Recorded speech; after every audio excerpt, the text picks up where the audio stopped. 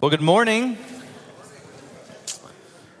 Welcome. We're going to be talking about interpretation today. As you know, we have been working through bibliology and hermeneutics. Somebody give me a definition of bibliology. The study of the Bible, right? So what is it? And then what about hermeneutics? What's hermeneutics? The study of Herman. It's various Hermans, Herman Munster and so forth. Besides that, what else is hermeneutics? Yeah, how to interpret and determine meaning of the text. So bibliology, what is Scripture? Hermeneutics, how to interpret Scripture. And so we're in this section of the semester where we're talking about hermeneutics. We've kind of walked through observation. Observation, you remember, is just what do I see? You're not making any sort of judgments as to whether or not that happens to be significant or not. You're just making as many observations as possible.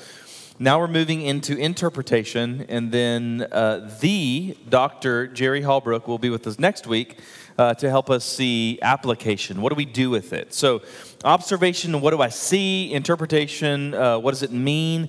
Application, what do I do with it? So let me pray for our time together. If you're not sitting around somebody, we're going to be doing some sort of group activities today. So if you're not sitting around somebody, while I pray, if you would just go and gather up with somebody, that would be great. So let's pray. Father, thank you so much for today. Thank you for your love, your grace, your kindness toward us. Thank you for the Scriptures and the opportunity that we have, as your word says, to think over what you have written, and that you will give us understanding. And so we pray for that understanding from your Holy Spirit. I pray for this morning that you would bless us and encourage us and edify us as we consider these things, as we go into worship and listen to your word and sing together, that we would have our hearts freed and our minds taught. And so we love you. We want to love you more. Would you help us? We ask in Jesus' name. Amen. All right, so first thing, I want to start with just a moment of discussion in a group. So get with another 1-2 people or so, no larger than maybe 4 people. And I want you to just think about this just for about a minute or so. What are some of the obstacles? What are some of the obstacles that we have to properly interpreting Scripture? What are some of the obstacles that we might encounter in order to properly interpret Scripture? So think about that for a second. And that's that.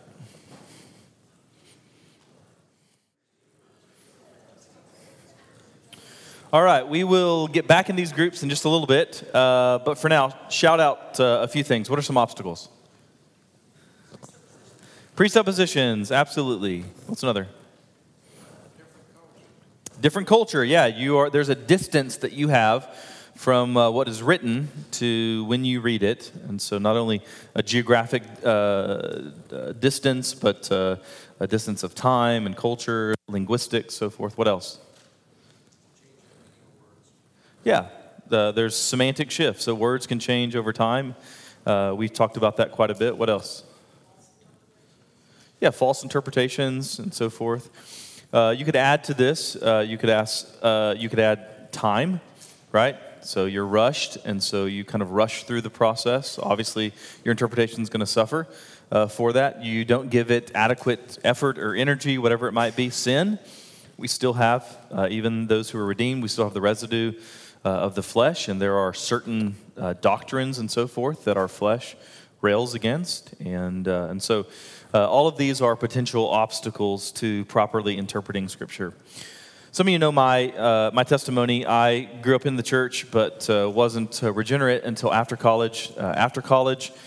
Got a corporate job, moved up to Dallas, was living here in the area, was just absolutely bored out of my mind, and my thought was, I'm 23 years old, graduated from college, got the good job and so forth, and so now the next thing is to find a wife. And so my goal in going to church was just to find a wife. 100%, that was it. It was not mixed motivations, whatever. I knew what I was there for, and that was the goal. But I went to this huge mega church, and so 20,000 or something like that was the weekly attendance at this church.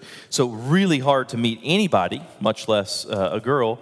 And so they had something similar to what we do here with community groups, and those were co-ed. And so I went to one of those, and in the context of that, they invited me to a men's Bible study. Didn't want to go to the men's Bible study, but they played flag football afterwards. And so I thought, man, I love flag football. I'll sit through a Bible study in order to play flag football. And so I went to this thing, and this is, on your notes there, this is the passage that they read that night. Come now, you who say, this is from James 4, come now, you who say, today or tomorrow we will go into such and such a town and spend a year there and trade and make a profit, yet you do not know what tomorrow will bring. What is your life? For you are a mist that appears for a little time and then vanishes. Instead, you ought to say, if the Lord wills, we will live and do this or that. As it is, you boast in your arrogance. All such boasting is evil, so whoever knows the right thing to do and fails to do it, for him it is sin. So we spent about an hour, a group of guys, just kind of walking through this passage, and these are some of the things that we talked about in that group. So we had some guys who said, what he's saying here is making a profit is bad. You should never want to make a profit, and so forth. So this was not like a business guy. And so that was one of the interpretations. Another guy said planning for the future is bad. You should not have any sort of planning for the future. Another guy said, not only should you not plan for the future, you shouldn't even talk about the future. Any sort of talk about the future whatsoever is bad. You had another guy who said, well, no, those things aren't necessarily bad, but you have to actually verbally say the words, if the Lord wills, before any plans that you make. So if my wife texts me and says, hey, can you meet me at 6 p.m., I have to always text back, if the Lord wills, I can. That was one of the interpretations. One of the guys really said that. And so I didn't know, obviously, this is my first time I've ever read the Bible in my entire life. I did not know what the right answer was, but I knew it wasn't all of these different things because some of them are contradictory.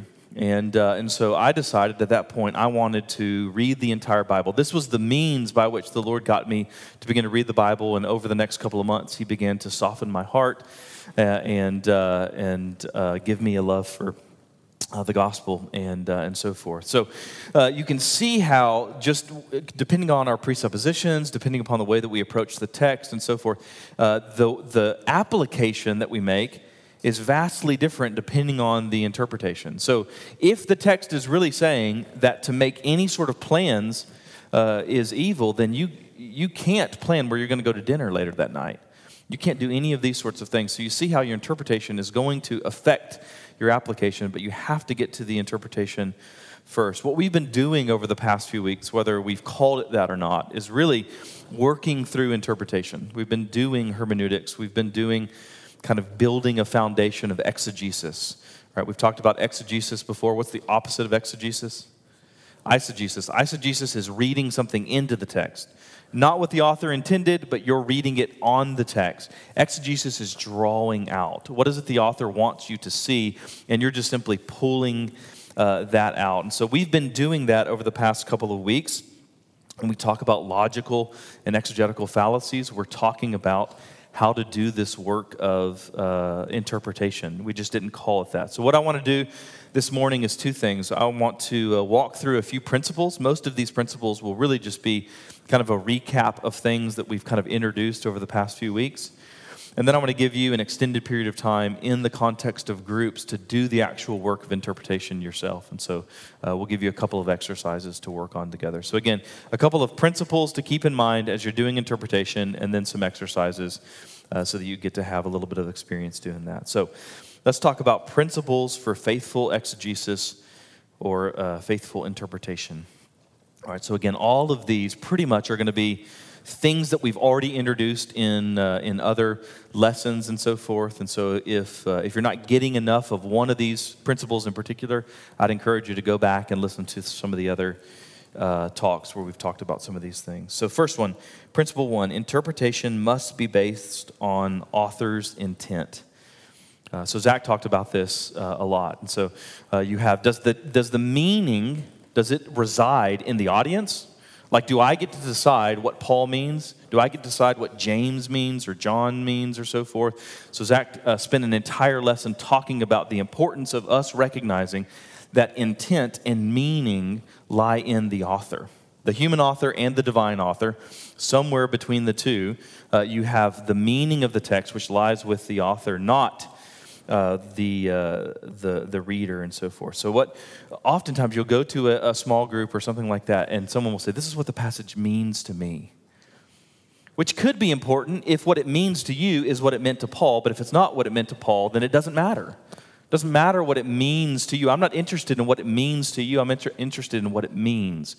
And as long as there's a distance between the two, you're going to be led astray. And so I found this quote to be helpful. This is by Howard Hendricks, who was kind of one of the kind of champions of Bible study methods and so forth at Dallas Seminary. And he said this: meaning is not our subjective thoughts read into the text, but God's objective truth read out of the text.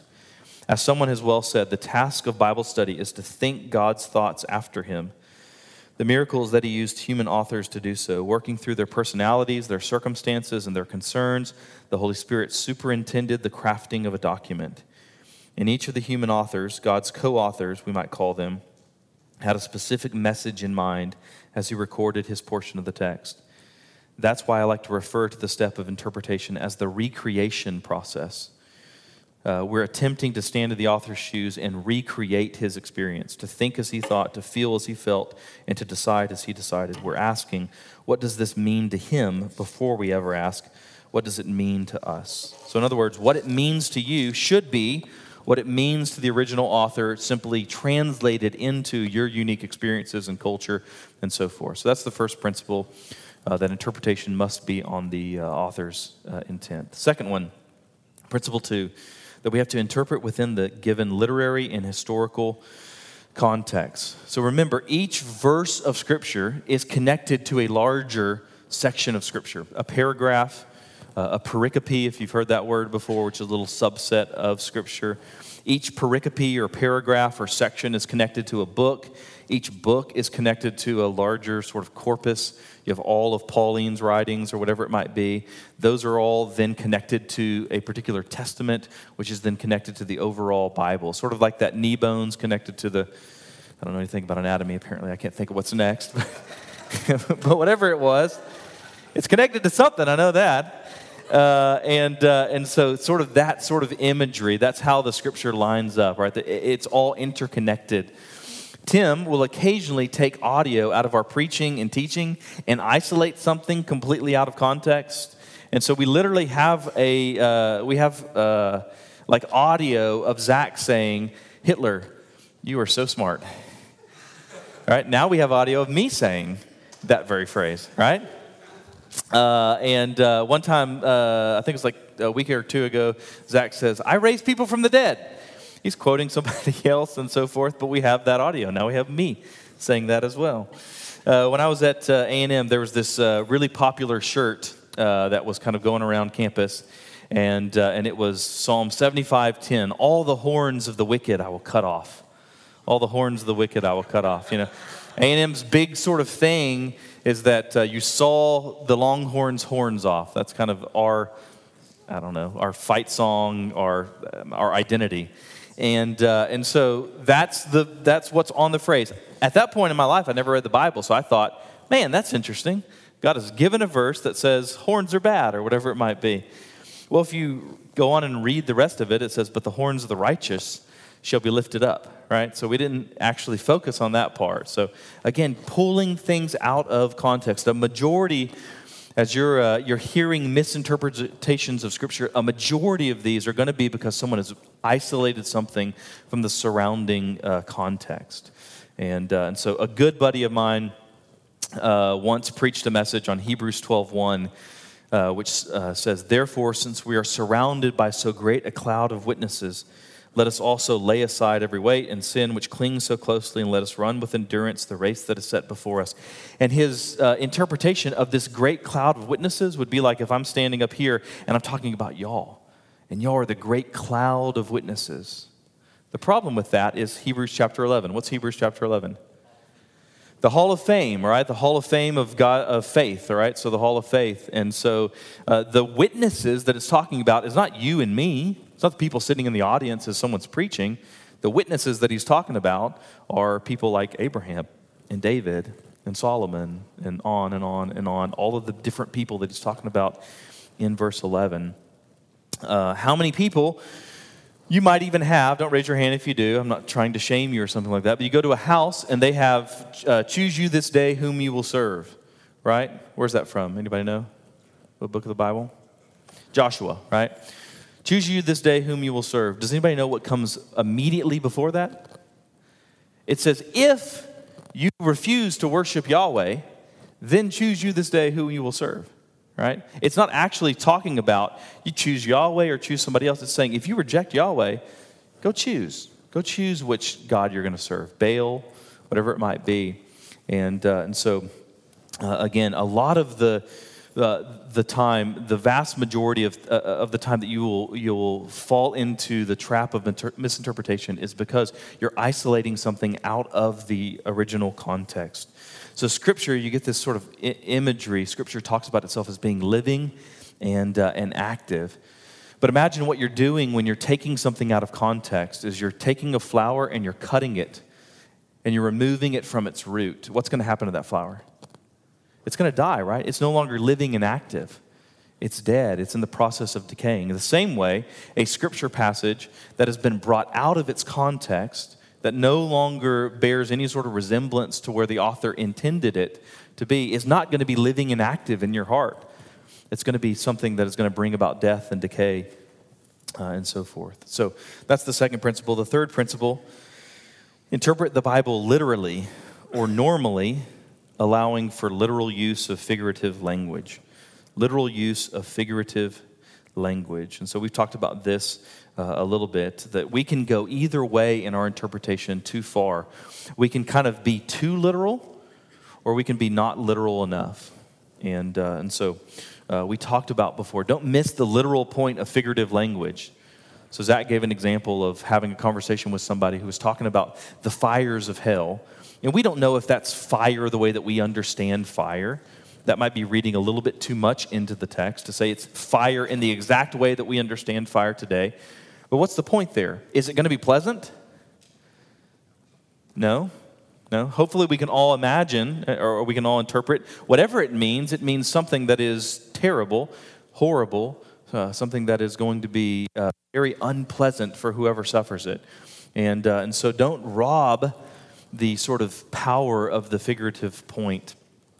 This would also include things like allegorization. We talked about the use of allegorization in medieval exegesis and so forth. And we talked about Augustine's classic example of the Good Samaritan, where literally every little element in that parable has some sort of reference. Now, the vast majority of them, hopefully you remember whenever we talked about that, the vast majority of them were not intended by the author. When Jesus is giving this parable, he doesn't intend for the donkey to be the apostles or whatever it might be that are carrying the good news or something like that. So don't over-allegorize. And on the other hand, don't think that the word literal always means non-figurative. So sometimes we think of the word literal as being non-figurative, as if when Jesus says, "This is my body," he has to mean this is ontologically, this is essentially, this is turning into my actual body, like Roman Catholics believe in consubstantiation and so forth. But that doesn't mean that any more than whenever Jesus says, "I'm the good shepherd," that means you and I are actually physically, naturally sheep or something like that. And so the third principle, interpret the Bible literally, allowing for the literal use of even figurative language. The fourth principle, probably the most important to remember, is use the Bible to interpret itself. Use the Bible to interpret itself. This was a huge part of the Reformation, right? The Reformation, one of the big cries of the Reformation is that Scripture is its own best interpreter, right? As opposed to the Roman Catholic Church, which said what? What's the best interpreter of Scripture according to the Roman Catholic Church? The church or tradition, right? So you have the Reformation is to say, no, the church can be helpful, tradition can be helpful, but the best interpreter of Scripture is Scripture itself. What we're looking for is a thick reading of Scripture, not a thin reading of Scripture. We're looking for a reading of Scripture that not only looks at the immediate context, but the larger context, the canonical context of this passage. What is it that's said elsewhere? So Paul's writing something in Galatians. Well, what does he also say in Ephesians? And then what does he also say in Romans? And then how does that also relate to what Matthew has written or Mark or whoever it might be? And so this is in particular one of the places where the cults are going to try to feast upon the flock and so forth. That they take this one little ounce of Scripture and they use that to try to negate or disregard or ignore this ton of Scripture that's teaching something else. And so that's the fourth principle, to use the Bible to interpret itself. Fifth principle, interpretation must be distinguished from application. Interpretation must be distinguished from application. Hopefully you see each of these steps, although they're interconnected, observation, interpretation, application, each one of these are interconnected, but they must stand alone. You can't confuse them. In interpretation, you're beginning to make value statements about your observations. This is significant because, fill in the blank. In observation, you're not doing that.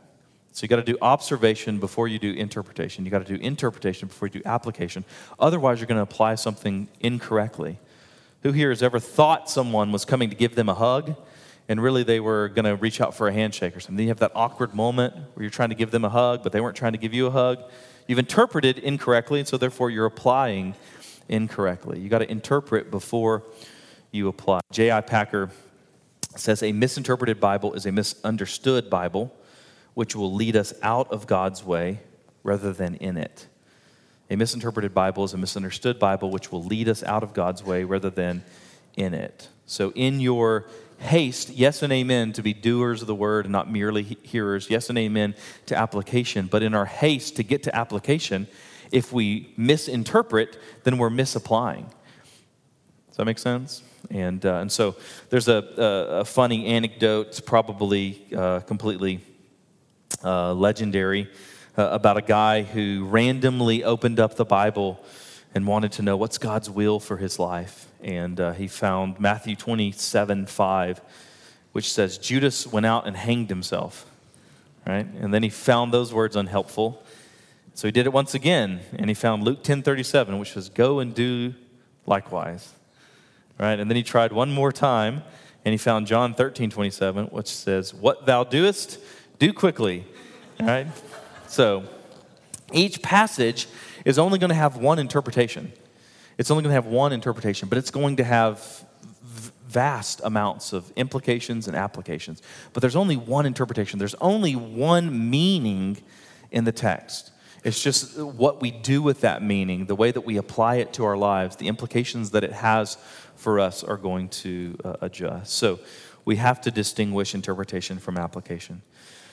Principle 6, be humble enough to doubt your presuppositions and question your assumptions. Be humble enough to doubt your presuppositions and question your assumptions, all right? So one of the big things that we have to do here is to kind of take our time, to be slow and methodical about it, all right? I love reading Sir Arthur Conan Doyle and watching various adaptations of Sherlock Holmes and so forth. And one of the things that I love is that, he walks into a room and he sizes it up completely. But you'll notice sometimes he gets it wrong. If you ever read some of the works or watch the BBC series or whatever it might be, sometimes he just gets it absolutely wrong.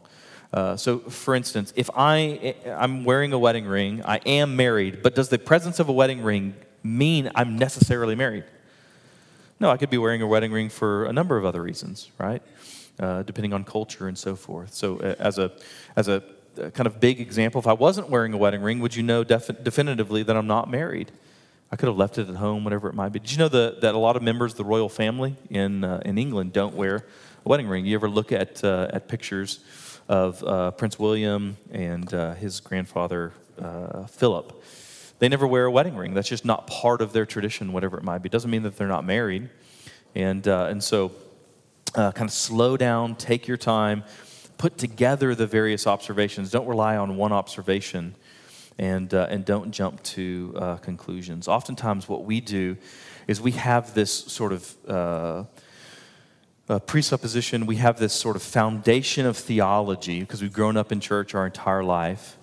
And so we might default to the right truth with the wrong passage. The right truth with the wrong passage. What we want to do is not just ask, is this thing true? We want to ask, is this thing what this actual text is saying?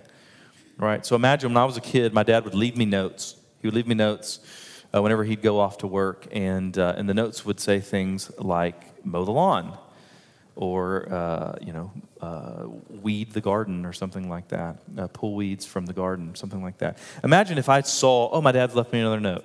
Must be a love note. He's saying he's proud of me. I just went back to watching Chips and so forth, whatever it was that I was doing when I was a kid. Obviously, I'm not going to apply whatever he's saying correctly because I've just read into it. Something that's true. My dad does love me. He is proud of me, and so forth. But that's not what that actual note is saying. And so we do this all the time. The fact that something is true in the Bible doesn't mean that every single passage explicitly teaches that thing. So suppose you're wanting to talk about the importance of baptism, right? And you go to John chapter 3, verse 5. Jesus answered, "Truly, truly, I say to you, unless one is born of water and the Spirit, he cannot enter the kingdom of God." And you use that as a passage on baptism. Well, the problem with that is that in the context, that Jesus is not talking about baptism at all, right? The passage is not dealing with baptism at all. Whenever it references being born of water, it's also referencing being born of the Spirit. It's referencing the new covenant. In Jeremiah, it says that you will be sprinkled with water and God's Spirit. So what Jesus is saying is not, you must be baptized. Well, that's a true statement in a sense. That's not what Jesus is saying there, though. Jesus is saying you must be born again in light of this sort of new covenant promise that's embedded in the Old Testament and so forth. And so what we want to do is not merely say this is something that's true. We want to find the right truth with the right text. And so imagine you go to a doctor, right, and you're complaining of a particular ailment, and your doctor just begins to tell you things that are true, right? They just begin to give you all kinds of information. They give you information about cholesterol. They give you information about heart attacks, about strokes, about cancer, about broken bones, about all these kinds of things. But they're not in any way connected to what your actual symptoms are. Are you going to be encouraged by that conversation with the doctor? Absolutely not, right? They're not doing their job in that moment. The job of a physician is not merely to lecture you on all of the things that could go wrong with the human body. The job of the physician is to say what's going wrong with your body. In the same way, when we go to the text, is not merely to say what is true in general, but what's this text in particular teaching and saying and so forth. Principle 7, be sensitive to the type of literature you are in. Be sensitive to the type of literature you are in, which is called genre. And I was reading a church website the other day, and it talked about the proverb about train a child in the way he should go, and even when he's old, he will not depart from it. And on the church website, it said that is a promise from God, right? That is a promise from God. Now, when we look at Proverbs, we know those are not promises. Those are principles. Those are principles for godly living, all right? They are intended to give us something wise that we are to apply. We should absolutely train the child in the way that he should go, but we cannot then use that as a promise that God will definitively not allow your children to err, whatever it might be. We all probably have met people before who were faithful parents, and yet their children, whether for a season or whatever it might be, have departed from that. And so if that's a promise, that sort of passage, then so is the verses that say the righteous shall never go hungry, right? Which might be true here in the context of America, because very few people go hungry, but throughout the world, a lot of people go hungry. In fact, Paul talks about the fact that he went hungry oftentimes. Or the slothful man shall never suffer want. But we know examples of lazy people who have gotten rich and so forth. And so likewise, when we recognize Proverbs are not promises, they're principles and so forth, likewise, apocalyptic literature, we don't read the same way as we might read the book of Acts or whatever it might be, right? You read each different genre of Scripture according to the rules of that particular genre. You read a letter from your doctor differently than you read a letter from your spouse, whatever it might be. And so that's the seventh. The eighth principle, interpret within the context of community. Interpret within the context of community. This is a one that's probably most mistaken in our culture because of this, how highly we value individualization and isolation and sort of the personal experience of our faith, kind of segregated from the corporate expression of the faith. I love Acts chapter 8. Philip goes to the Ethiopian eunuch. Philip ran to him and heard him reading Isaiah the prophet and asked, "Do you understand what you're reading?" I love the way the Ethiopian eunuch responds. I wish that we would have a similar sort of response. And he says, "How can I unless someone guides me?"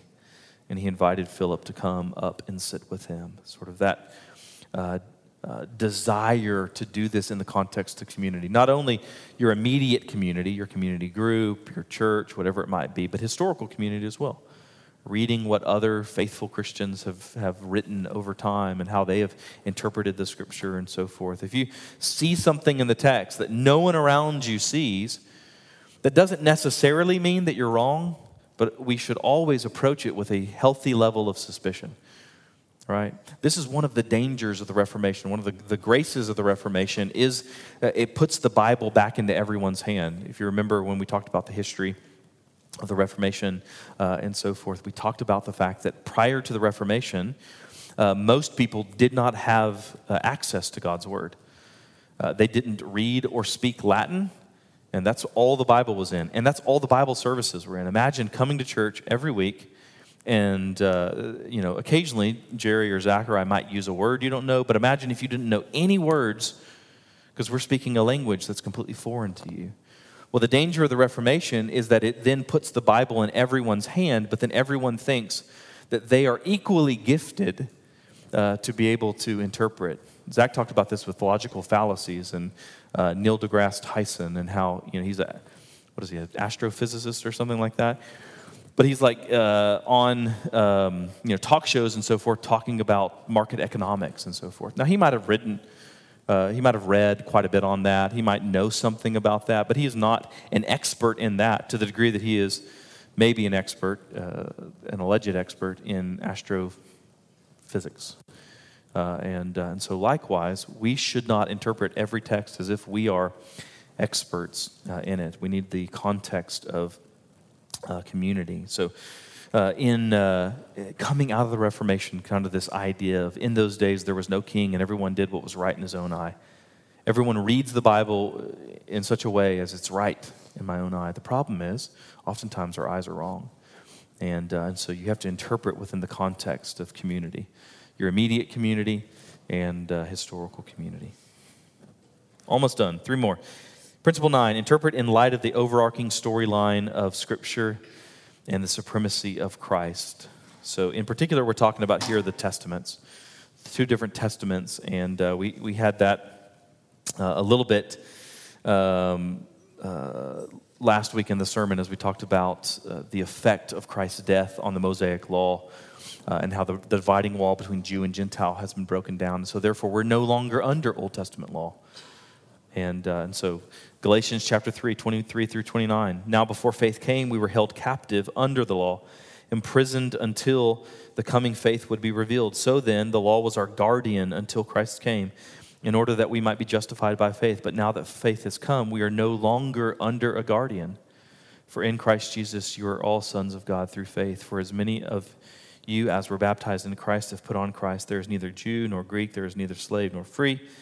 There's neither male nor female, for you are all one in Christ Jesus. And if you are Christ, then you are Abraham's offspring, heirs according to the promise. We talked about this a little bit last week. So you're under a guardian. Before Christ comes, that word guardian there is often used something that would be similar to like a babysitter. You're under a babysitter. But it's, at some point, you no longer have a babysitter, right? When Diane goes out of town, Mike doesn't have a babysitter. Maybe he should, but he doesn't, right? Why? Because he's an adult. right? On one of my trips to Japan, I saw a guy, probably in his late 40s or something like that, sitting on a bench, wearing a diaper, not because he's just has some sort of a physical difficulty or something like that. He also had a pacifier in his mouth, right? And so this is a guy this is apparently like a big part of Japanese culture and so forth. There's a subset of the population that likes to just dress up like a baby and be treated like a baby and so forth. And so how strange and how awkward it was for everybody around him to see that. Well, that's the kind of the imagery that I get from this text. If you're trying to live according to the Old Testament in light of the New Testament, then you're missing out on what you've been given in Christ. So you have to interpret the passage within the overarching storyline of Scripture and supremacy of Christ. Where is this passage occurring in redemptive history is the question that you're asking here. And so, principle 10, remember that you're handling the very word of God. Daniel Wallace wrote this, as a Protestant, I cherish the New Testament teaching on the priesthood of believers, that each Christian has the right to his own interpretation, but also that each Christian has the responsibility to get it right. Each Christian has the right to his own interpretation, but also each Christian has the responsibility to get it right.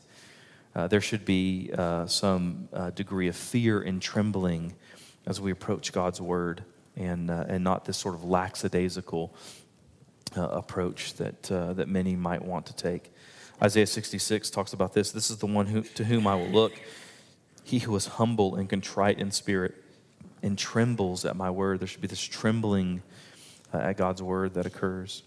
And then lastly, before we get to some exercises that we'll do in groups, principle 11, Scripture is sufficiently clear to be interpreted correctly.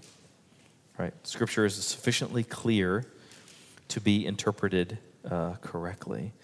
I will oftentimes interact with somebody who says, we just can't know that. All right? And there are things that we can't know. Deuteronomy 29, the things that are revealed belong to the sons of men, and so forth. But there are certain things that the Lord has hidden that he's not uncovered. But by and large, what we're doing in reading the Scripture and interpreting the Scripture is saying God has desired for us to interpret this. He's desired for us to know this, right? When Jesus speaks the parables, who does he give the meaning to? The disciples, right? And if we are disciples, if we are friends, if we are the elect, then God wants these things to be made known to us. And so we shouldn't approach it as if he has intentionally hidden these things from us. So imagine, if you will, there's a crime scene, and you're a detective or whatever it might be at this crime scene, and you're thinking through who did it, who did this particular crime. And so you have photos, you have videos, you have testimony, you have all these kinds of things. Is it possible that you're missing something? Is it possible that there is a piece of evidence that you just don't have access to whatsoever? Absolutely. It's absolutely possible for that. But that's not what happens in reading God's word. There's nothing that's missing from us. It's just a matter of taking the time and the effort, and by God's grace, discovering everything. It's almost like, if you imagine, we have access to a video feed for the past 6 months in that very room, from every single angle possible. And we have every single fingerprint. We have every single witness testimony and everything else that we could possibly need. It's just a matter of kind of culling through it. It's a matter of kind of wrestling through all of this sort of thing. It's going to take diligence on our part. And so what I think oftentimes when I engage with someone who says, we can't know that, I don't think you're actually being humble. You're actually being proud, because you're saying, what you're saying is not so much, I can't arrive at this interpretation, but you're saying, God can't help me to arrive at this interpretation. God can't reveal what he wants to reveal to me. Or you're saying, if you're not proud, you're too lazy. You're too lazy to actually engage in the work, the hard work, the laborious task of working through all of these different things that God has embedded into his text. So, with those principles in mind, I want to give you a couple of exercises. So again, if you'll get in a group of 2 to 4 people, and then there are 3 exercises that I want you to walk through, and we'll spend the next 15 minutes or so doing that, and then we'll do a little bit of Q&A. And so, exercise 1, I want you to look at the example of Paul in the book of Acts. And let me give you this as a disclaimer. If you have already studied any of these in depth, don't use this as an opportunity just to rob the rest of your group from the opportunity for them to wrestle through it together. So you can lead them accordingly, but if you already know the answer because you've studied this or you read an article on it or whatever it might be, then don't just speak up and move on to the next question.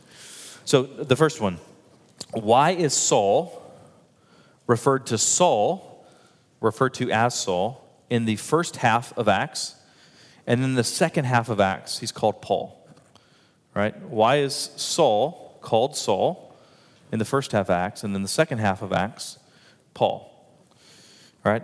What I did is I gave you every single passage that has him referred to as Saul, and then the first mention of where he's called Paul, I stopped giving those references. I think there is enough information on your sheet that you should be able to come to this conclusion, but feel free, open your Bible, look at other places, whatever it might be. There are a number of other references throughout the book of Acts to Paul, but the only other places in Acts where it calls him Saul are later on where it's recounting his Damascus Road experience. So you have every use of Saul at the beginning of the book all the way until it begins to call him Paul, and then after that, every other use is to Paul. All right? So that's the first question. Second question. 1 Samuel 15, 10 through 11 says this, the word of the Lord came to Samuel, I regret that I have made Saul king, for he has turned back from following me and has not performed my commandments. And Samuel was angry and he cried to the Lord all night. I want to begin to just kind of look at the idea of God having regret. By the way, sorry that your form has been redacted immediately after that. I put a verse, if you could actually read it, some of you might be able to read it. If you could read that verse, it's kind of an interpretive key for understanding the answer to the question I'm about to ask, which is, what does it mean here? What does it mean for God to have regret? In particular, does this mean that God does not know that Saul, talking about a different Saul, obviously King Saul, was going to act as he did? Does this mean that God was surprised by Saul? Is that what it means when it says that I have regretted that I've made Saul king? I regret that I've made Saul king. You don't have to know what exactly it does mean. I just want you to answer the question, does it mean that God was surprised? And how might you know whether that is what it means or not? Those are the two questions I just want you to ask and answer. And then lastly, Acts 2, 37 through 41, I want you to talk about what's the promise here. He talks about a promise. The promise is to you and to your children, to all who are far off. What's the promise that it refers to? And then what does this have to mean? What does this mean in regards to infant baptism? Is this a promise that we should apply, and in particular by baptizing our infants? Does this mean that all of our children will love and trust Jesus? Is that what Paul is saying there? So I just want you to begin to look at that. I put some supplementary text that I think will help you to wrestle through that. But maybe 15 minutes or so, see what you can work through, and then we'll take a couple of minutes together.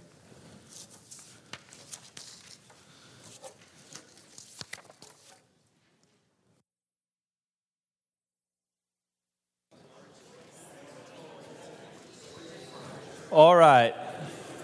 Let's take a second and walk through some of these together. Exercise number 1, Saul to Paul. Raise your hand if walking in here this morning, you assumed that the reason that his name is Paul in the latter half of Acts is because God changed his name. Right? That was mine up until a few months ago or something like that, all right? Now, why do we think that? What are some other examples of God changing someone's name in the Scripture? Abraham, right? What was his name first? Abram, and then it becomes Abraham. What else? Sarah, yeah. Sarai and Sarah. Anything else? Any others? Jacob, Israel, yep, absolutely. You might also say Simon to Peter or something like that, all right? So there's a lot of examples of that. So is that a true statement? God changes certain people's names at certain times in redemptive history? Yes.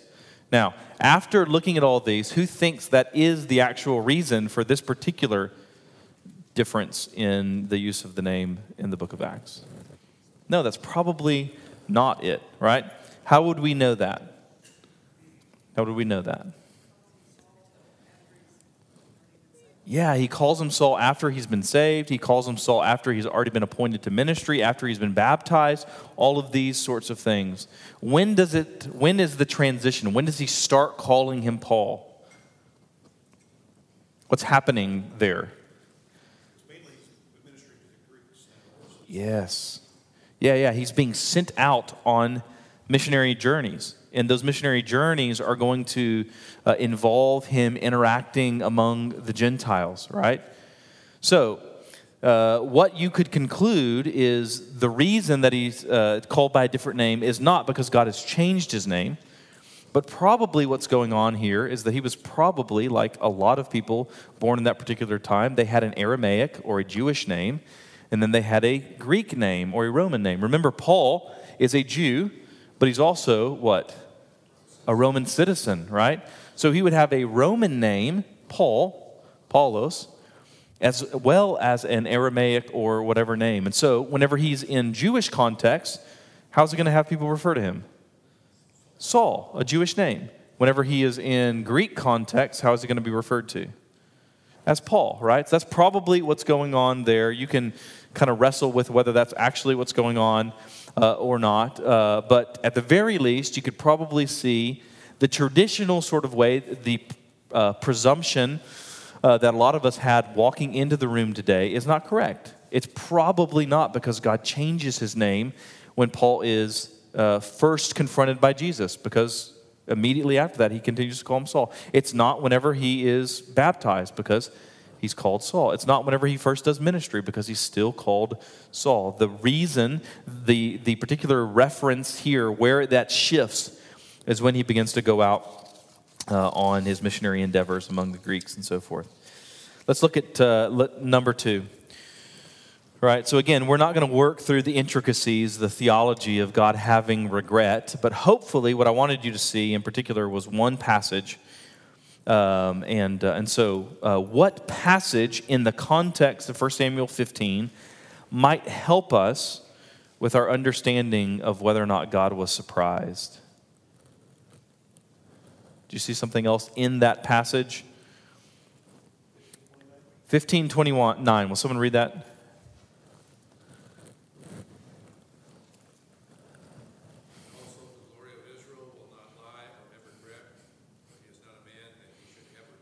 Yeah.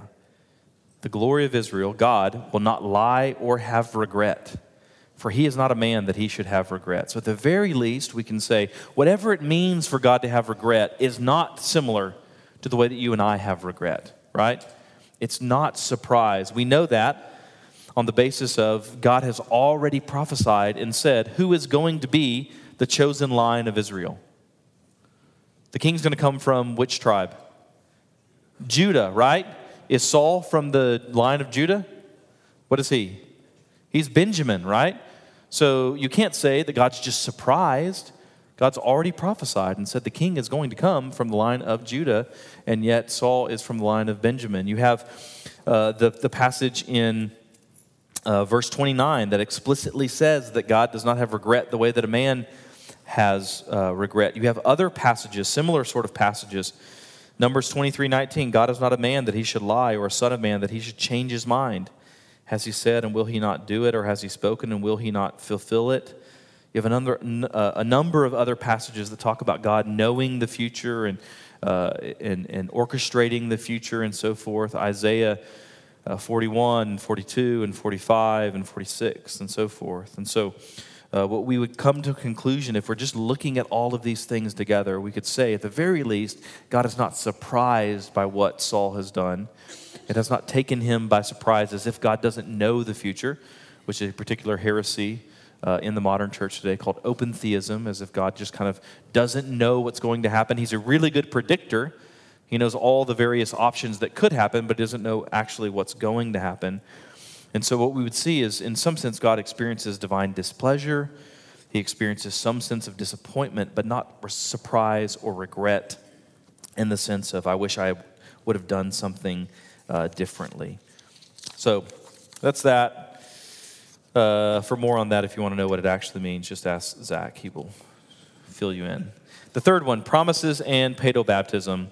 This is a big one for the Paedobaptist tradition. They go to this passage and they say, see, it says right there that the promise is for you and for your children. All right, what's the promise that Luke's talking about? Somebody said it. The Holy Spirit, right? You see that? I gave you all those supplementary texts. Acts chapter 1 talks about the promise of the Father, which he said, you heard from me, for John baptized with water, but you will be baptized with the Holy Spirit. Acts 2:33, being therefore exalted at the right hand of God and having received from the Father the promise of the Holy Spirit. Luke 24:49 says the same thing about the promise of the Father, and it talks about being clothed with power from on high. The immediate context there, Acts 2:38, so the immediately preceding verse talks about you will receive the gift of the Holy Spirit before that. So in the context, what he's saying is the promise is for you, not the promise that I will save your children. The promise is the Holy Spirit. The Holy Spirit is for you and for your children and all who are far off. Does that mean that everyone who is far off and every one of our children will receive the Holy Spirit? What's the next line? What's the next clause or something, condition there? Everyone whom the Lord calls to himself, all right? And so again, just looking at the context here, we've seen that the promise is the Spirit, and therefore, unless you're saying that God promises the Spirit to all of our children, then we already see a problem with applying this in the Old Testament sort of context of the way that you applied circumcision, you needed to apply baptism. The phrase, all who are far off, doesn't mean, it helps us to see that we don't baptize our infants any more than we would just baptize everyone who is far off, right? Where it says, the promise is for you and for your children, for all who are far off. Whatever you do with children, you have to do with everyone who's far off, right? And is anybody out there arguing that anyone you meet, you should instantly baptize?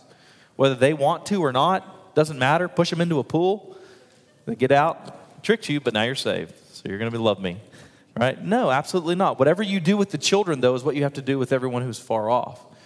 So what do you do with that? You put those together and you see there's that next qualifier. Everyone whom the Lord calls to himself, all right? Whether they're your children or far off or whatever it might be. So you see, putting all of this together, the passage really has nothing to do with infant baptism. It's simply saying that all who repent and are baptized will receive the Spirit, and this will happen to all whom the Lord calls to himself. So that is the three exercises. My hope in that is just to see the importance of context and to see if you really take the time and you have the clues and so forth. Hopefully you looked at the supplementary text and so forth. If you have the time and energy and effort to walk through all these things, by and large, you might not arrive at a full-fledged understanding of why the name changed, but you at least can rule out that idea that it changed because Paul was saved. You might not have all of the answers as to what it means for God to have regret, but at least you know it doesn't mean that he's surprised or whatever it might be.